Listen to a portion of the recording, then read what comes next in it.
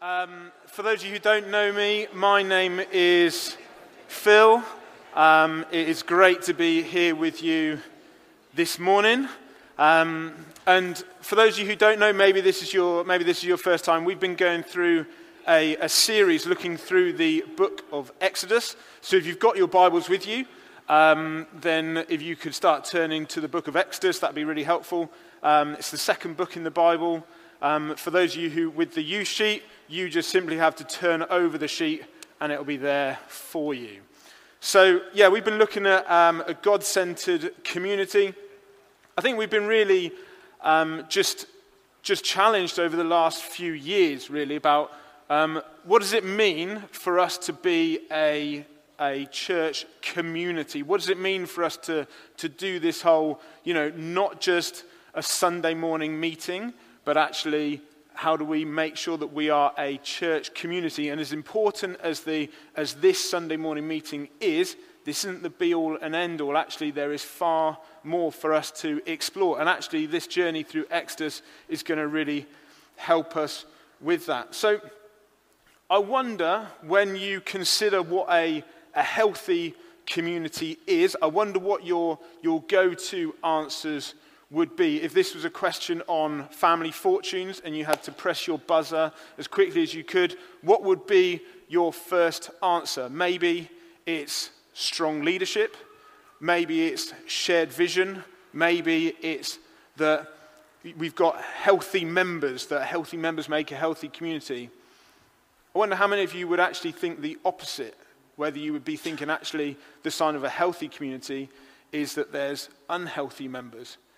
You'll have seen around the building that there's been a series of posters up during this series, and one of them says, a healthy community is a place for imperfect people, which in a way kind of like seems a little bit counterintuitive, really. But then when I think about the people who I feel the most comfortable with, they're the people and the groups where actually I feel I can be myself, where I can, show weakness and show vulnerability. And so actually, if we're to be a healthy community as a church, actually we need to be people who aren't just putting on Photoshop versions of ourselves. I think that we've probably all been in situations in different friendship groups, in work situations and stuff like that, where actually you know that you're not fully being true to yourself, but actually as a healthy community, we need to be like that. So I wonder where you would place your experience of the church community at the moment. Whether you feel that you need to put on a show, whether you feel like you need to put on your best clothes, put on your best face and all that sort of stuff, and actually present yourself to those around you as a certain thing, or whether you actually feel that you can be yourself in all of your flaws, in all of your weaknesses.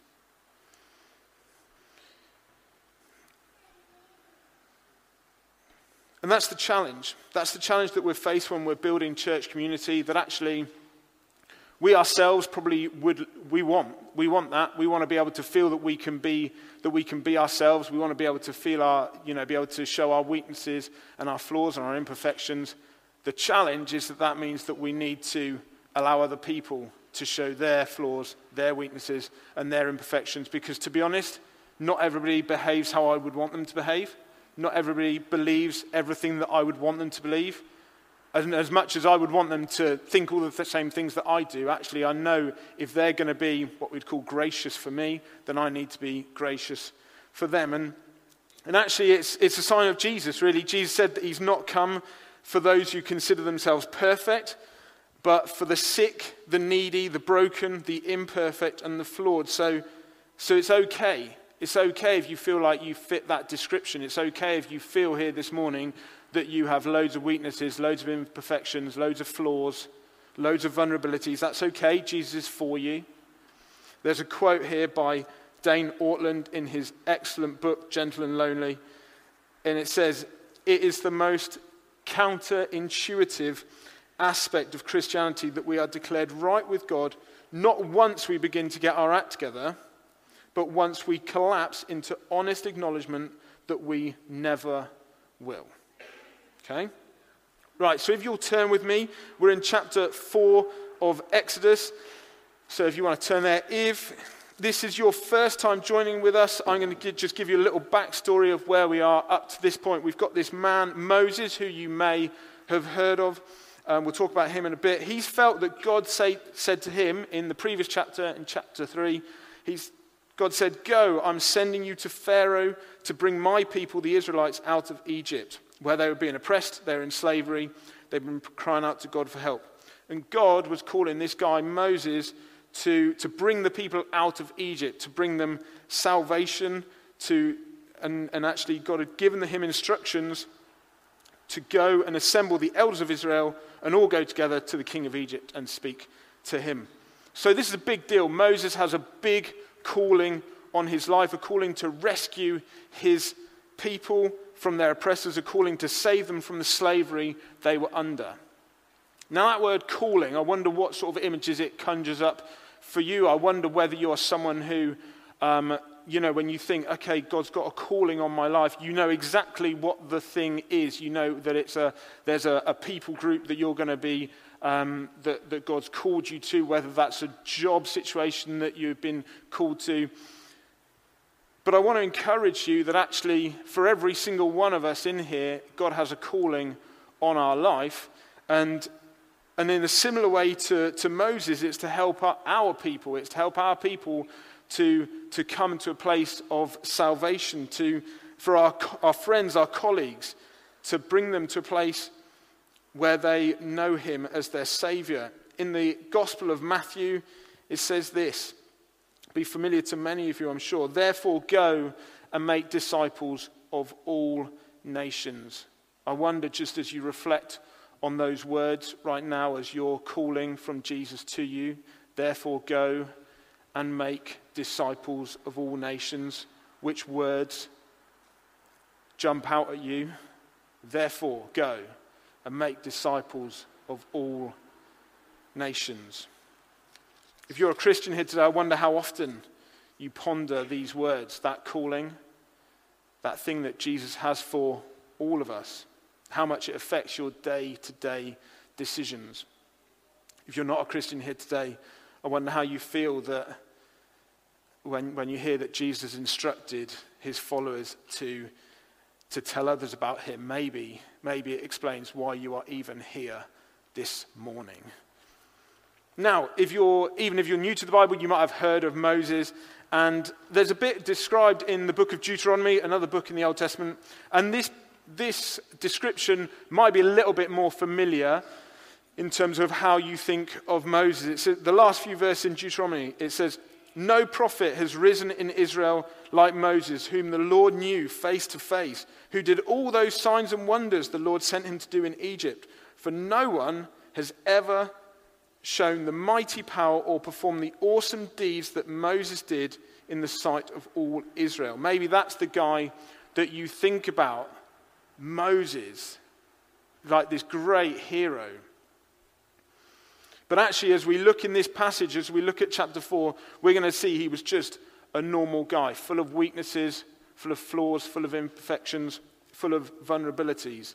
His response to God when God called him, he was full of doubts. So, verse 1 of chapter 4, Moses answered, "What if they," the Israelites who he'd been asked to go and speak to, "what if they do not believe me or listen to me and say, 'The Lord did not appear to you'?"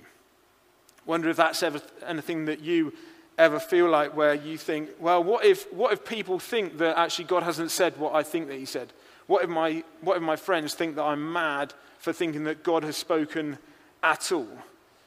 We can very easily be full of doubts. And God responds to Moses in 3 signs that we're going to look at this morning. That of resources, that of his fitness for the task, and that of opposition. So often when when God speaks to us and we're kind of like thinking, what's the deal here? We can be faced with the challenges. Okay, well, feeling like we don't have enough, we're not good enough, and actually there's going to be opposition. People are going to talk about us a certain way. So firstly, the first sign, God hones in on the issue of resources. That thought that we don't have enough. How often do we say, if I had more, then I would do more. Then I would build this community more. If I just had more to me, if I had more things, then actually I would do more. And God asks Moses what is in his hand, and I think that's something that he's going to be asking us today as well. What is in your hand? What do you have at this point? God asked Moses what is in his hand, and this is going to be a sign for the Israelites. It's going to be a sign for Moses. It'll actually be a sign for the Egyptians, and it'll be a sign for us today as well. So Moses has this staff in his hand, like a stick. And then when God instructs him to throw it to the ground, it turns into a snake. And then he says, pick it up again. And then as he picks it up, it turns back into a staff again. So it's a sign for the Israelites of God's ability that actually whatever resources that they have, actually God can use them. And he'll keep on dealing with the resources that they need. It's a sign for Moses that even when he feels inadequate, that what God will do will be more than enough. Interestingly, it's a sign for the Egyptians as well. Kings of Egypt used to have cobras on them, and so victory over a snake in this situation would be challenging Egyptian religion and sovereignty. And it's a sign for us today that actually whatever you have in your hands is enough for what God is calling you to. So, what's in your hands? What resources do you have, and how are you going to use them? As you look deeper into these very verses of the first sign, I find it really interesting that God puts Moses in a really quite uncomfortable position. When he first saw the snake, it says in verse 3, it says he was terrified and he ran from it. And then God says this, he says, pick it up by its tail. And that detail I think is really interesting because as part of my preparation, and this isn't preparation for all sermons, but as part of this preparation, I thought I would YouTube how to correctly handle a snake. And let me tell you that to pick it up by the tail is not a tip that the YouTubers of today's generation give. Because if you pick it up by the tail, then you've got this snake which then feels really vulnerable because it's like dangling with its head and it feels like it's falling down to the ground. Not only that, you're then leaving the head of the snake in this like vulnerable and like distressed position. You're leaving the head quite, you're quite open to be struck at, really. And so I find it really interesting that God would say, pick it up by the tail.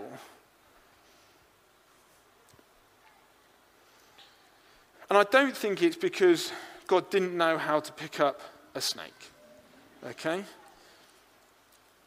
But actually, sometimes on a human level, the things that God tells us to do don't make sense. And actually, sometimes we feel like we're put in an even more vulnerable position than before. But through obedience to God's commands, Moses sees what God can do. And so the encouragement to us is to be obedient to what God is saying, even when it doesn't make sense. And that could be in your individual life, or it could be for us as a church. Now, I know that over many years, I've been involved in church for, most of my life, actually. And there's been a huge, a focus on numbers throughout that time of churches had to, in order to build well, you have to get bigger numbers. So bigger is better. But actually what God is calling us to in this point and in this stage, he's calling us to be a community, to be something which is purer, which is better, which is more Christ-like, and not to focus on numbers. And it might not make sense to you. It might not make sense to you that, well, surely to build a good church, a healthy church, we need to be getting more people in. But actually that's not, God's measure of success is completely different to ours. Okay, so having had this first sign, God speaks again. He tells Moses to put his hand inside his cloak. When he takes it out, it was leprous, which is a word used for various diseases affecting the skin. It was as white as snow. Then he puts it back into the cloak and takes it out again, and it was restored. With this sign, God is arrowing in on his fitness for the task, his abilities, his capabilities. That statement of, I'm not good enough. On a personal level, he was helping Moses to realize that it was all under God's power, his health, his capability for the situation. He would be showing the Israelites exactly the same thing, their health, their ability in order to be doing, what God was calling them to was in God's power, and actually be showing that Egypt's health and was in God's control as well. God was sovereign over it all. And we can sense God's call on our lives. We can know the big picture that God's calling us to. And our response can be, but I'm not good enough. I'm not capable enough. I don't have anything to offer. Surely there's someone better than me to do what you're asking. God's saying to us, okay, well, who asked you to do it? Your ability to do this doesn't depend on you, actually. It depends on me.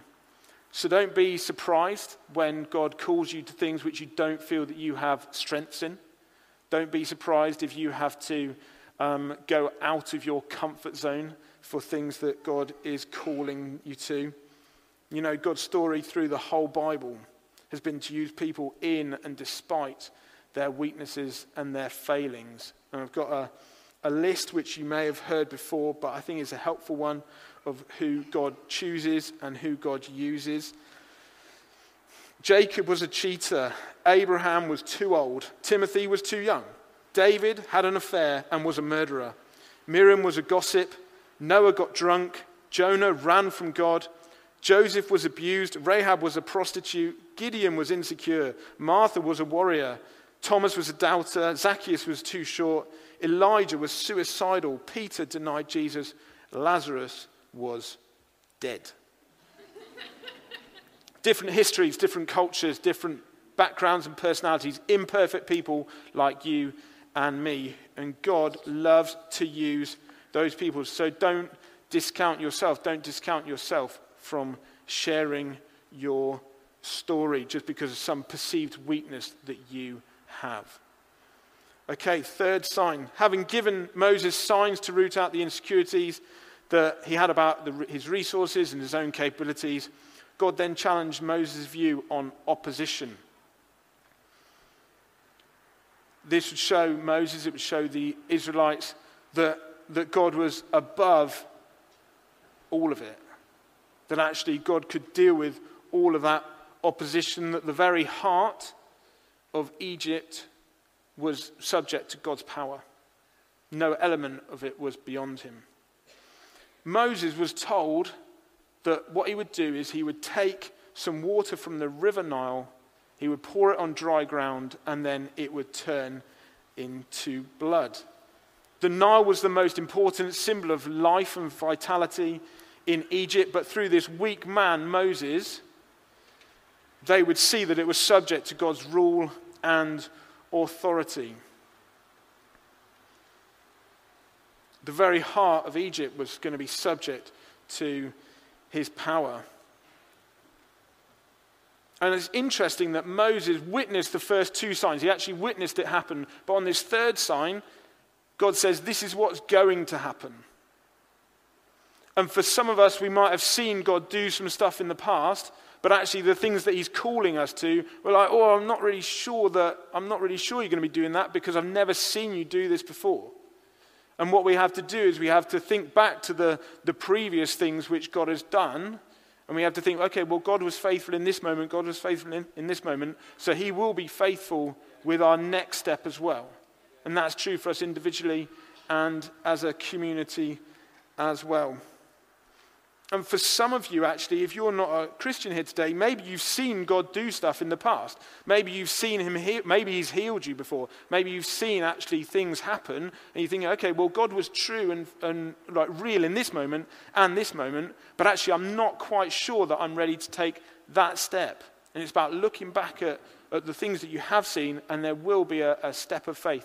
And if you think that there's going to be opposition, God would say to you through this sign that actually he is over and above that opposition, that his rule and power is not restricted to what is opposing you at this point. And it says in the Bible and other places, if our God is for us, then who can be against us? God's answer to all of Moses, and thus our insecurities, is to be obedient to him and watch what he does. What he's calling you to do, he's going to lead you through. All right, so we've gone through the three signs, which then takes us into verse 10. God's been really patient with Moses so far. He's given him these three signs. And so, they have multiple meanings for Moses, for the Israelites, for the Egyptians. And so Moses is ready to go, right? No. Moses is definitely not ready to go. He says, God, well, one more thing. Verse 10, pardon your servant, Lord. I have never been eloquent. I never used to be, and even after you've spoken to me, still I'm not. I'm slow of speech and tongue. This thing you're asking of me isn't in my natural skill set. I know you're with me, but this thing isn't going to work. The signs and their meanings are really great, God, but actually there's just one thing that I don't think you can deal with. Moses is still not confident in his ability to carry out the task. And God's response, as it would be to us when we're in this position, is to point him towards truth. We had a little bit of that this morning with things that Jim was saying, pointing us towards the truth. God reminds him of his sovereignty in human creation, reminds him of who's actually ultimately in charge of this whole thing. In other places it says that, God knitted you in your mother's womb. And here he outlines to Moses that he is who he is because that's how God made him. And you are who you are because that's how God made you. And don't think that you need to be someone else, because that's not how God has made you. Nothing about you, your life and your character has taken God by surprise. And he has truths to speak over you. He knows you, he's chosen you as you are. And actually the fact that he's speaking these truths over us is one very good reason why we need to keep digging into our Bibles, because that's where, all of these truths that we know about, that's where we find them. So keep digging into your Bible. Then you'll see that in verse 12, having given Moses the encouragement, he still tells him, go and I'll help you speak and I'll teach you what to say. God isn't just going to leave him to it. He's not just giving him these truths and then just being like, oh yeah, and then leaving it. He's saying, go. I will help you speak and teach them what to say.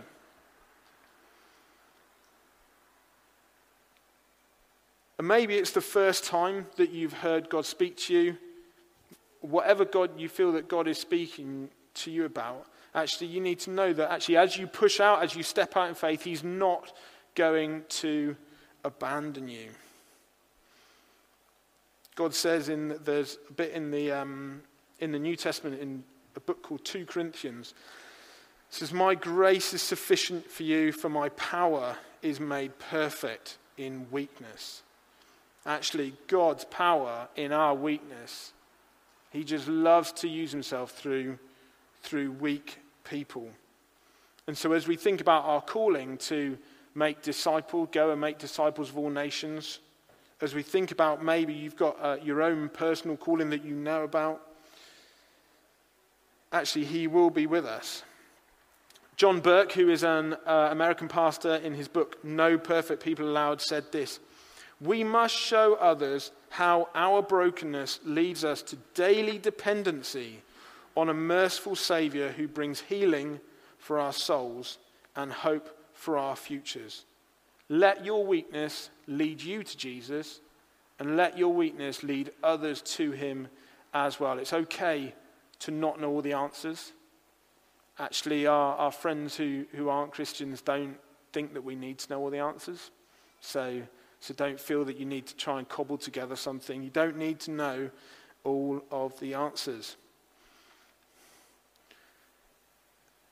Then, Moses, even after this, is still unwilling.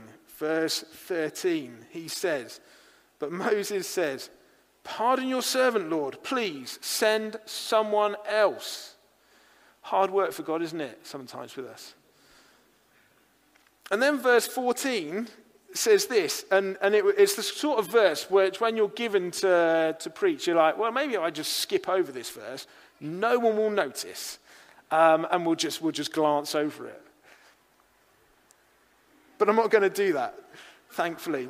In verse 14, it says, then the Lord's anger burned against Moses. God's response was that his anger burned towards Moses. God's desire is to use us. He'll give us everything that we need in order to fulfill that calling. If we then turn around and say, God, you've got this wrong, then it shows our distrust of him. And the closest words that we have to describe how God feels in that moment would be anger, annoyance, upset, and intense displeasing of how we have responded. And part of me is thinking, is God upset when I get nervous or I feel that I am not able to do something? Because if that's the case, then God is upset and angry with me an awful lot. And God has been upset and angry with me this morning. Okay? So do I just need to be more self-confident? Is that it? Having taught, I taught in schools for about 12 years, worked with young people, 12, 15 years. I know that there's a spectrum in terms of people's self-confidence. It's not just a case of like, these guys are self-confident, these guys aren't self-confident. Actually, there's a huge spectrum of people depending on the situation they're in, the different personalities, who's around. There's a spectrum from self-confidence to something called self-diffidence, okay, which would be shyness due to lack of self-confidence. And so if there is this spectrum, then actually at what point along that line is God then going to be starting getting upset and angry and displeased with my behavior?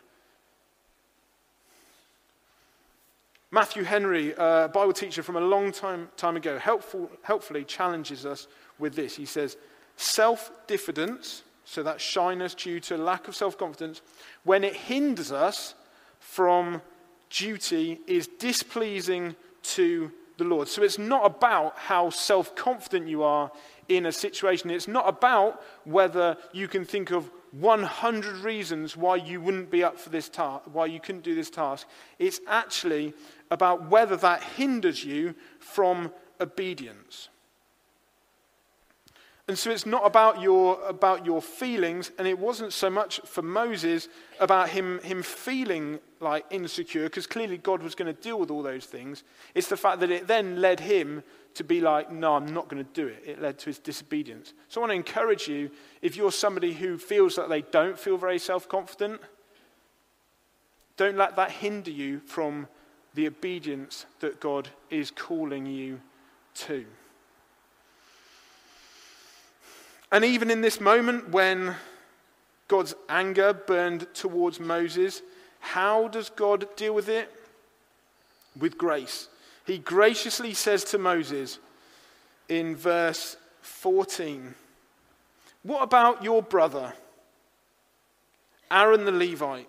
You speak to him and put words in his mouth, and I will help both of you speak and teach you what to do.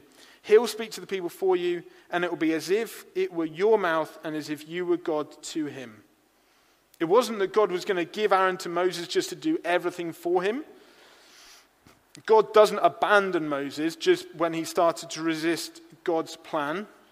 Actually, Moses was still the one who had the calling to bring the Israelites out of Egypt, and God in his grace found a way to outwork his promises through another person. And Moses was still called to hold on to the promises of God. As we'll see in the final verse of this section, verse 17, God still says, "But take this staff in your hand so that you can perform the signs with it." Just because Aaron was there didn't mean that all of a sudden God had said what God had said wasn't going to be true. Moses still had the challenge of being obedient. His faith was still challenged, and the promises of God for his life were still being outworked. Moses was an imperfect individual, but God had big plans to bring the Israelites out of Egypt. He was just a normal guy, normal challenges, and as we've seen, a whole lot of insecurities. God loves to use people like this, people like you, people like me, people who in their vulnerabilities, in their weaknesses, in their obedience, God will use. It says in 1 Corinthians, God chose the foolish things of the world to shame the wise. He chose the weak things of the world to shame the strong. I wonder how you feel. I wonder how you feel in society. I wonder how you feel in this room. Every single one of you, God can use, God wants to know, and be in right relationship with him. If the band come up, just while I finish. Okay, and to be in right relationship with God, well, we have to look to one who was greater than Moses. Where Moses kept on making excuses and was unwilling to go, Jesus willingly came down to earth, lived a perfect life, and went to the cross to deal with our sin. Where Moses felt he lacked resources, where he felt he wasn't up to the task, Jesus had all the resources of heaven, fully God, and yet came to earth, still fully God, but also fully man. Went through all our challenges, all the temptations that we would go through. Where Moses faced opposition, Jesus knew constant opposition to the point of them killing him. Where Moses needed someone else to go with him, Jesus was the only one who could go. He was the only one who could stand in our place, the only one who could bridge that gap from our sin and our wrongdoing that is kept between us and God. And where Moses was calling the Israelites out of their slavery and oppression, Jesus offers you salvation today from all that has held you back in the past. He offers you freedom from your sin, now doesn't need to stop you from knowing God now and for eternity. Where we are imperfect people trying to make our way through, he is and always will be the perfect one.